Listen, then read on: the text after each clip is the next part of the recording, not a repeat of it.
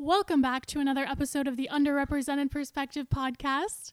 This is Annie, and again, I'm here with Jason, the TikTok Doc Campbell. What it do, baby boy? Sorry, that was like crazy. Hey guys, Jason, TikTok Doc, I'm here. And Coin 6 sports analyst, the Marcus Graves. Jason, man, you got to calm down on that. You have to calm down. You were a little too much. You're going to stress people out before they even listen to the episode. I understand. I can understand that. What's up, y'all? I'm excited for this episode. If it were possible, I would. If it were possible, I would. I would if it were possible. Okay. I'm good. Me too. How are you, man? Man, I'm good. I can't complain. Sun's shining today. That's right. It's October. It's my favorite month. It's one of my favorite months. So like I just tweeted, I know you're big on Twitter. I just said that October, it's not the excitement. It's not the enthusiasm of the summer, nor is it the rigidity, of the winter. So it's not the enthusiasm of the summer. It's not that rigid, cold winter time. And don't get me wrong. Like, there are a lot of great things that happen in wintertime, but it's this time of calmness, time of reflection, of introspection. And it's a reminder that no matter how bad things are, October's always come. And I'll tell you, as I get older, I would trade a lot of summer days for that. And don't get me wrong, I mean, I love my birthday. Everybody who knows me knows that. So, I mean, I'm a winter guy. Christmas, my birthday in January, Valentine's Day in February. Valentine's Day isn't even a holiday. Depends on what your situation is. But like I said, I love winter. And I have an article coming out talking about winter and being one with your family. And I think during COVID times, I miss my family. They're all in Washington, D.C. or the greater Washington, D.C. area. So I probably will go about 14 months without seeing them. And I think I've unfortunately gotten used to it a little bit. But I definitely, for those that are out there that miss their family, you're not alone. It's tough times, but we'll get through it. Absolutely. What do we got today, Annie? First and foremost, since the election is approaching, just wanted to make everyone aware that Oregon's voter registration deadline is October 13th. So I know there are a lot of campaigns about voting. Let's not forget that in order to vote, you have to register to vote. So don't forget that very important step. Please get your voice heard and get yourself registered. And I think, Jason, you had a colleague who had a few words about voting. Yeah, absolutely. Thank you so much. Yeah, so like Annie said, we got 10 days till the registration deadline in October. The election's in 30 days, but voting's already started. And most importantly, Dr. Mark Shapiro from Explore the Space podcast, another wonderful podcast, if you haven't checked it out, has a few words that he wanted to share about the vote from the standpoint of a physician. And here are a few words from him. Hello, Underrepresented Perspective podcast fans. This is Mark Shapiro here. I'm a hospitalist and the host of Explore the Space podcast. I am grateful to Annie, Jason, and Marcus for sharing their microphone with me for a moment to talk about the Morning Report initiative with Vote Health 2020. Through my years in medical school, residency, and as an attending, I could count the number of conversations I've had about voting with my fellow medical students, residents, and physician colleagues on one hand. Somehow it's become normal for us to not help mobilize and energize one another around voting, and this has cost us dearly. Physicians vote at a rate that is 9% less than the general public and 22% less than attorneys. This November 3rd, there is a presidential election, but remember, your ballot will be filled with so much more. State elections, local elections, bond measures. You may be electing your local sheriff or deciding on a measure around carbon offsets in your county. The issues and initiatives that impact our communities and the lives of those we care for are not hearing our voice and feeling our impact. It's time we change that. The process is simple. Check your eligibility to register and get registered to vote. Then decide if you'd like to vote absentee or mail-in. They mean the same thing. And check the deadlines for your state. If you're planning to vote in person, make a voting plan. This is critical for those of us in medicine. Check your schedule, talk to your teammates, discuss how you'll cover one another to ensure everyone can get to the polling place on Election Day. Then cast your ballot. I've chosen to vote absentee this year because I'm working on Election Day. Take a look at the slide in the show notes for this episode of the Underrepresented Perspective podcast. It's got everything you need to move through these steps in one place, and it takes just a few minutes. We want to bring this message far and wide. The Morning Report Initiative is here to help do that. If you'd like to have me or another physician on our Vote Health 2020 team join any meeting you've got, we'll be there. Morning report, grand rounds, team huddles, you're having a coffee with some pals, anything. Just email info@votehealth2020.com to schedule. We'll set up a free, less than 5-minute presentation that is nonpartisan and has everything your audience needs to get activated. You can also check out www.votehealth2020.com. No excuses this election and going forward, my friends. Thank you so much for all that you do. Now back to Annie, Jason, and Marcus, and the fantastic Underrepresented Perspective podcast. Dr. Shapiro, thank you so much for those words. It's been a pleasure getting to know you through Twitter and in person, and I can't wait till we're together again. I am actually going to turn the floor over to Marcus. I'm going to let him speak a little bit about some news in the sports world that happened.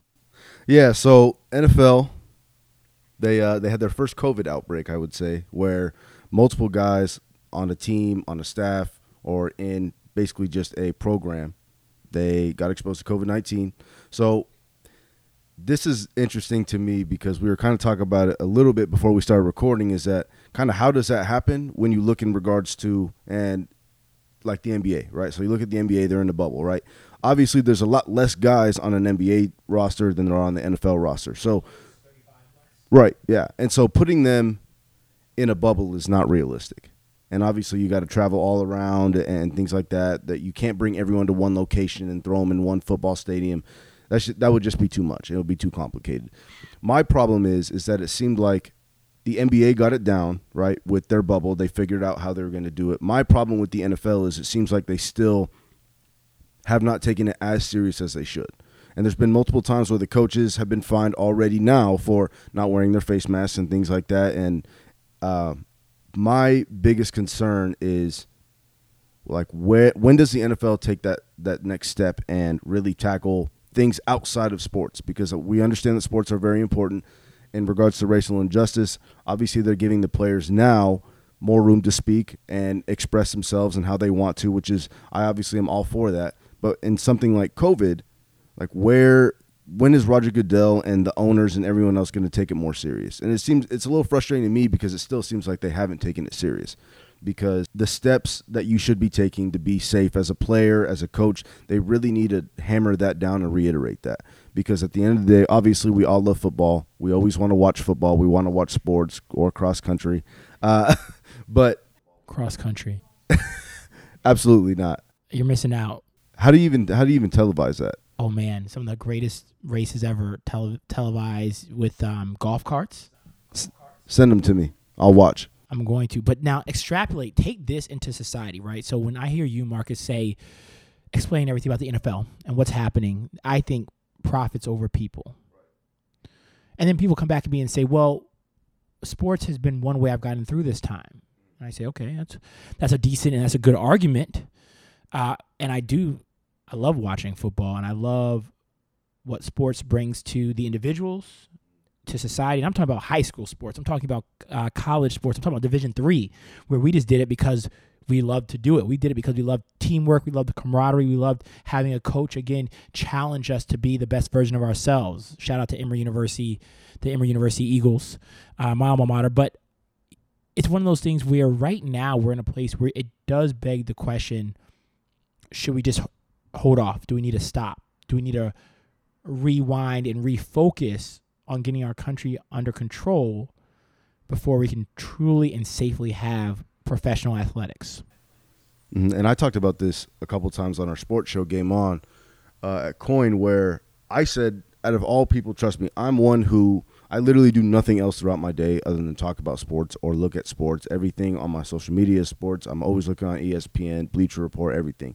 But what I've said numerous times is that as much as I love sports, I don't love sports more than I love people's lives, right? And affecting people and obviously certain ways. So, like when it came to college football, the Pac-12 just announced that, they're going to return to play. Schedule is released, 7-game slate, everything like that. But I was not for college football coming back, and I know a lot of people are going to argue with that. I wasn't for it coming back until they figured out a way to obviously keep the kids safe, be able to test them right and frequently, and then just in general come up with a plan overall that will keep everybody in the program safe. Not just the coaches who make the money, not just the training staff, but the players who are obviously the ones that are probably going to be at higher risk than anybody else. So that was what I was trying to say, is that, listen, I love sports more than anybody. I will probably say that, and I can say that very confidently, that I probably love sports more than most people. But I'm not for sports if it's not safe. I'm not for them coming back, and obviously money talks and things like that. But yeah, I mean, you're so absolutely right. Like, sports does not exist in a vacuum, and where we can say, like, don't talk about this, don't talk about that. Like, put your head down and run the ball, whatever. And I agree with Jason as well that there is a certain, like, escapism to watching sports where people just tune out a certain part of their day. Like, I know my dad is very much one of those people. He finds his escape in sports. And, like, as both of you know, because this is something we've discussed, I was very against college football, in the Pac-12 returning and in other conferences continuing, because I was like, what is the risk-benefit analysis of bringing these students, these athletes to campus and having them, exposed to each other? And I don't remember which one of you it was, but one of you made a really great point about they might about the conditions that they might be living in at home actually being more exposure than the conditions that they would have at school.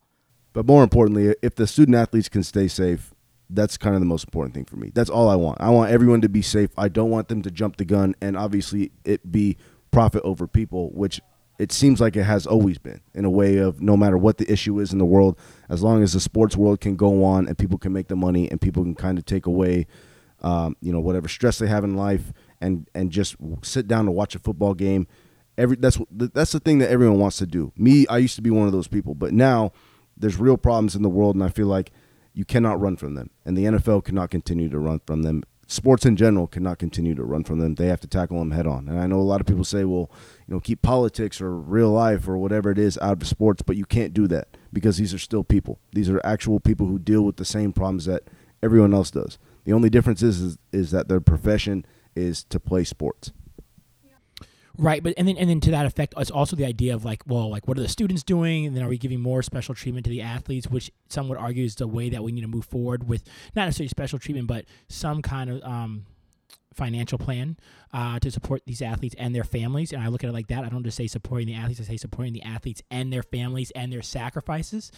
And then let me, for those that are listening right now, maybe football is not your thing, but then I ask you to remove football, extract football, and put in place of that puzzle piece whatever it is that you do love. And to think of it like this, when I went to Georgetown Day School, K through 12, no football team. I then went to Emory University, no football team. So I was making a smart choice, right? No. And then I ended up at The Ohio State University with one of the football teams, if you will, one of the historic collegiate programs and football personalities, if you will, in America. So what I saw at my first football game, my first Buckeye game, I saw the entire town. And Columbus is a city, but I call it a big town. I saw everyone walking all down High Street and all down all the different avenues that lead actually past the medical center to this beautiful stadium. And I just saw the energy, the OHIOs being screamed, and all walks of life, different colors and ethnicities. And I just thought to myself, this is one really prideful moment and thing that became a part of who I was for my 4 years in the 614 in Columbus, Ohio. And so if you've never experienced that, it truly is spectacular and amazing. And I just didn't know that. So when you talk about college football being back, there is, like Marcus said, there is these crisp, sunny fall days are intertwined with that feeling of nostalgia, that feeling of enthusiasm, of the yells, the screams, the celebrations, and sometimes the sadness that comes if you're probably a Michigan or Michigan State fan. But at the end of the day, it's one of those things where take out football and insert whatever your most fond memories are of the fall. And if you're missing that right now, hold on to those memories and know that they're going to come back. Maybe that's knitting with your grandmother, sitting outside on the deck reading your favorite book. Maybe that's writing poetry for your next poetry contest. Maybe that's just having a nice glass of wine in the evening time because you've had a very long day and it's just the way that you reset yourself. Whatever it is, do it if you can. And if you can't, know that it's going to come back one day and hopefully sooner than later. But we got to wear our mask. We got to physically distant, but socially stay involved so that we can help each other through this. The one thing about fall that I love is that fall means applications. Fall means essays, maybe examinations, which that's not a word that we love. And fall means personal statements. And I saw someone on Twitter say that they think the personal statement is a waste of time. And I said, no. I didn't even give him an explanation. I just said, I don't agree with that statement. Why? Because a personal statement, even if no one else reads it, it allows you to construct and to formulate your own opinions and reflections about who you are and to tell people who do you want to be and how are you going to get there. So it's a time for you take your dreams, you put them on paper, and then you can look back at your dreams in 5 or 10 years and see what came to fruition, what didn't, or maybe what actually happened that was even more wild than the dream that you had originally believed, more big, larger than the dream that you had originally believed. So when you think about that, your personal statement for medical school, your personal statement maybe for undergrad, who are you right now and who do you want to be? Oh man, great question. The personal statement helps. It's like where you answer that question. Like this is where the most aspirational you will probably ever be in your career is before you start it. And you dream about all the what ifs and all the can be's and all the things that you could attain. And I probably wrote between both application cycles, I probably wrote like 40 different versions of my personal statement.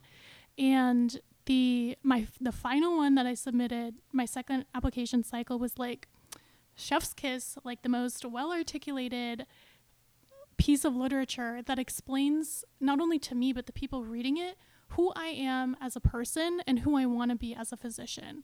And what's enough for me career-wise and where do I want to shoot higher in terms of medicine. And I think, kind of as we spoke about even last week, I think when you reach those portions in your training or your career where you're a little tried and you're a little tired and you're like, hang on, like I'm eyeing the burnout coming around the corner, read your personal statement and remind yourself, like, who was I when I started this? Am I still this person? And I think for a lot of people who are just applying, actually, it's a really great check of, is medicine for me? And am I doing this for the right reasons? Any with the word. Actually, let's come mute Marcus's mic and he just down the show. Brother Marcus, what are your thoughts? I want to put it in perspective. When you talk about writing or going back and looking at what you wrote down when you're starting to feel burnt out, there's so much power to doing that because obviously it brings you back to not just where you started, but brings you back to your mindset you had before, who you were before, and you kind of see over time how much you've changed. And so I'm a very motivational guy. I like watching motivational videos in the morning when I get up before, I go work out or go to work and things like that. Obviously before I send out my tweet, another day, another opportunity. But something that I watched in the video a couple of years ago, and it's always stuck with me to this day, is that imagine, and obviously being a football guy, I'm going to bring a little football aspect into this, is that, say, when you're a high school athlete, you're a high school, college football player, what's the one thing you want to do? You obviously want to make it to that next level. Everyone wants to say, man, I want to go D1. Man, I want to go D1. Man, I want to go D1. You hear that? I could not tell you how many times I've heard that and how many times I've said that. And I said that when I was a high schooler. So finally you get to D1, right? You do all the hard work. You do the 5 a.m.s, the 4 a.m.s. That's what I was doing constantly, day in and day out. I was like, I'm going to get up earlier than everybody else that, wants to go D1 to prove that I want to be the one that makes it. Obviously, the statistics to get to D1 as a high school player are very slim. I think it was 5 or 4%. And so I looked at it as, okay, well, I'm going to make sure that there's not going to be, even 4% people who want to make it better or more than I do. So long story short, you work so hard to get to college football. You get to college football year one, same thing. You're a freshman on campus. You say, man, it's time to grind it out. Like I want to find a starting spot. You get to the starting spot. That's what I got to do. Eventually, when I got to the starting spot as a sophomore, I was, obviously I was ecstatic, right? I was hyped. Then I got injured. First ACL gone, just like that. Okay, well, now I got to work my way back in. So I always was chasing that one thing of, okay, well, now I need to be a starter. I need to, now I need to get back to the field. Then I get to that point, and I won't lie to you guys, I hit a point in my career where I kind of sat back and I was like, man, I love football to death, but I'm kind of losing that spark that I had. Instead of waking up every single day going to practice saying, all right, man, like, I'm trying to get that starting running back spot, or all right, man, I'm going to be, an all-conference guy. It started now to be like, man, it goes from I'm excited to wake up, like, let's go get it, to all right, man, let's go, to okay, I guess we can do it, let's do it. Then it keeps slowly. It's now, man, I got to go to practice today. Then it's just it starts hitting that, but to get to the point where I was getting to was that a quote that Eric Thomas, I'm not sure if you guys have heard of Eric Thomas. He's a motivational speaker. He says, everybody wants to be a beast until it's time to do what beasts do. And so out of that, what I got from it was, listen, man, you're in the spot where you want to be that guy. You want to be the beast of a football player, beast of a doctor, nurse, news anchor, sports reporter, whatever it is. You want to be the best and be a beast at what you do. Until you finally realize how much work it is and how much consistency you have to bring to it each and every day, then that's when everyone was like, oh, man, well, maybe I don't want to be a beast today. But you can't pick and choose. Either you are or you're not. That's why everyone talks about the Mamba mentality with Kobe Bryant so much, is that it's not something you can turn on and turn off like a lot of people do. You either are a dog and a straight killer on the court, or you're not. And that's kind of how I look at it, as, all right, man, once you hit a point of you're starting to feel some fatigue, you're starting to feel some, you're starting to get tired, you're not as motivated, you don't want to push yourself as much. That's why I was bringing it up. You have to go look at that, because if you look at how much heart and passion you put into it at the beginning, you're going to be not.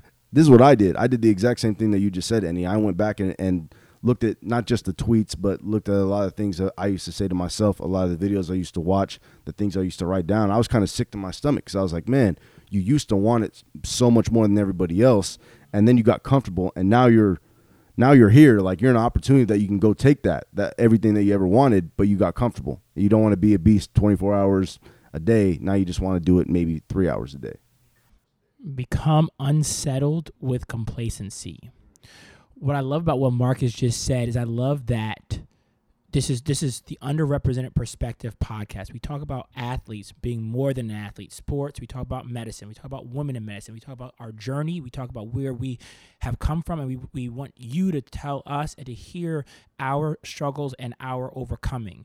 And so the key with that is that I want you to realize and to recognize that if you extrapolate what Marcus just said into the real world, leave sports out of this for one moment, I want you to realize that the best way I can give you this, the best example I can show you, is that the former president of my medical school student body, before I was so luckily put in that position, is now at Harvard University in a dermatology residency, almost a staff dermatologist, which is Harvard, obviously we know, is creme de la creme, hard to get into. Dermatology is an incredibly hard field to get into. Every Saturday and Sunday, him and his colleagues and his friends in medical school would always go to, it wasn't the library, it was like an adjacent building to our medical school called Graves Hall. They would always go to this Graves Hall study space. They had their exact same spots, 8 a.m. Saturdays until 5 p.m. maybe, every Saturday or Sunday. If there was a game day, occasionally they would go to the game. Like, they were, relatively normal guys, enjoyed, Ohio State undergrad, so they enjoyed Big Ten football and enjoying that. But especially as exams got near, every weekend, same study space, 7:30, 8 a.m. till evening, would bring their snacks with them, would bring their lunch with them. This is the level of dedication, consistency, commitment to excellence that we talk about. And so if you have a younger son or daughter that's dreaming of being a physician one day, I'm not saying that you have to have this level to get there. I'm saying that with this level, their dreams, their desires can go so far. So impart on them. Don't make them. My mom never made me focus on medicine, never made me study. My mom and dad just asked, what do you want to be when you grow up? Okay, you like science? Cool, you like to dance? You want to be the TikTok doc one day? No, but jokes aside, just believe in your kids, believe in yourself, and remember, this is the Underrepresented Perspective podcast. JC, Marcus Greaves, Innie Nako. We appreciate you guys coming to check us out every week, and we hope that that you enjoy what we're doing here.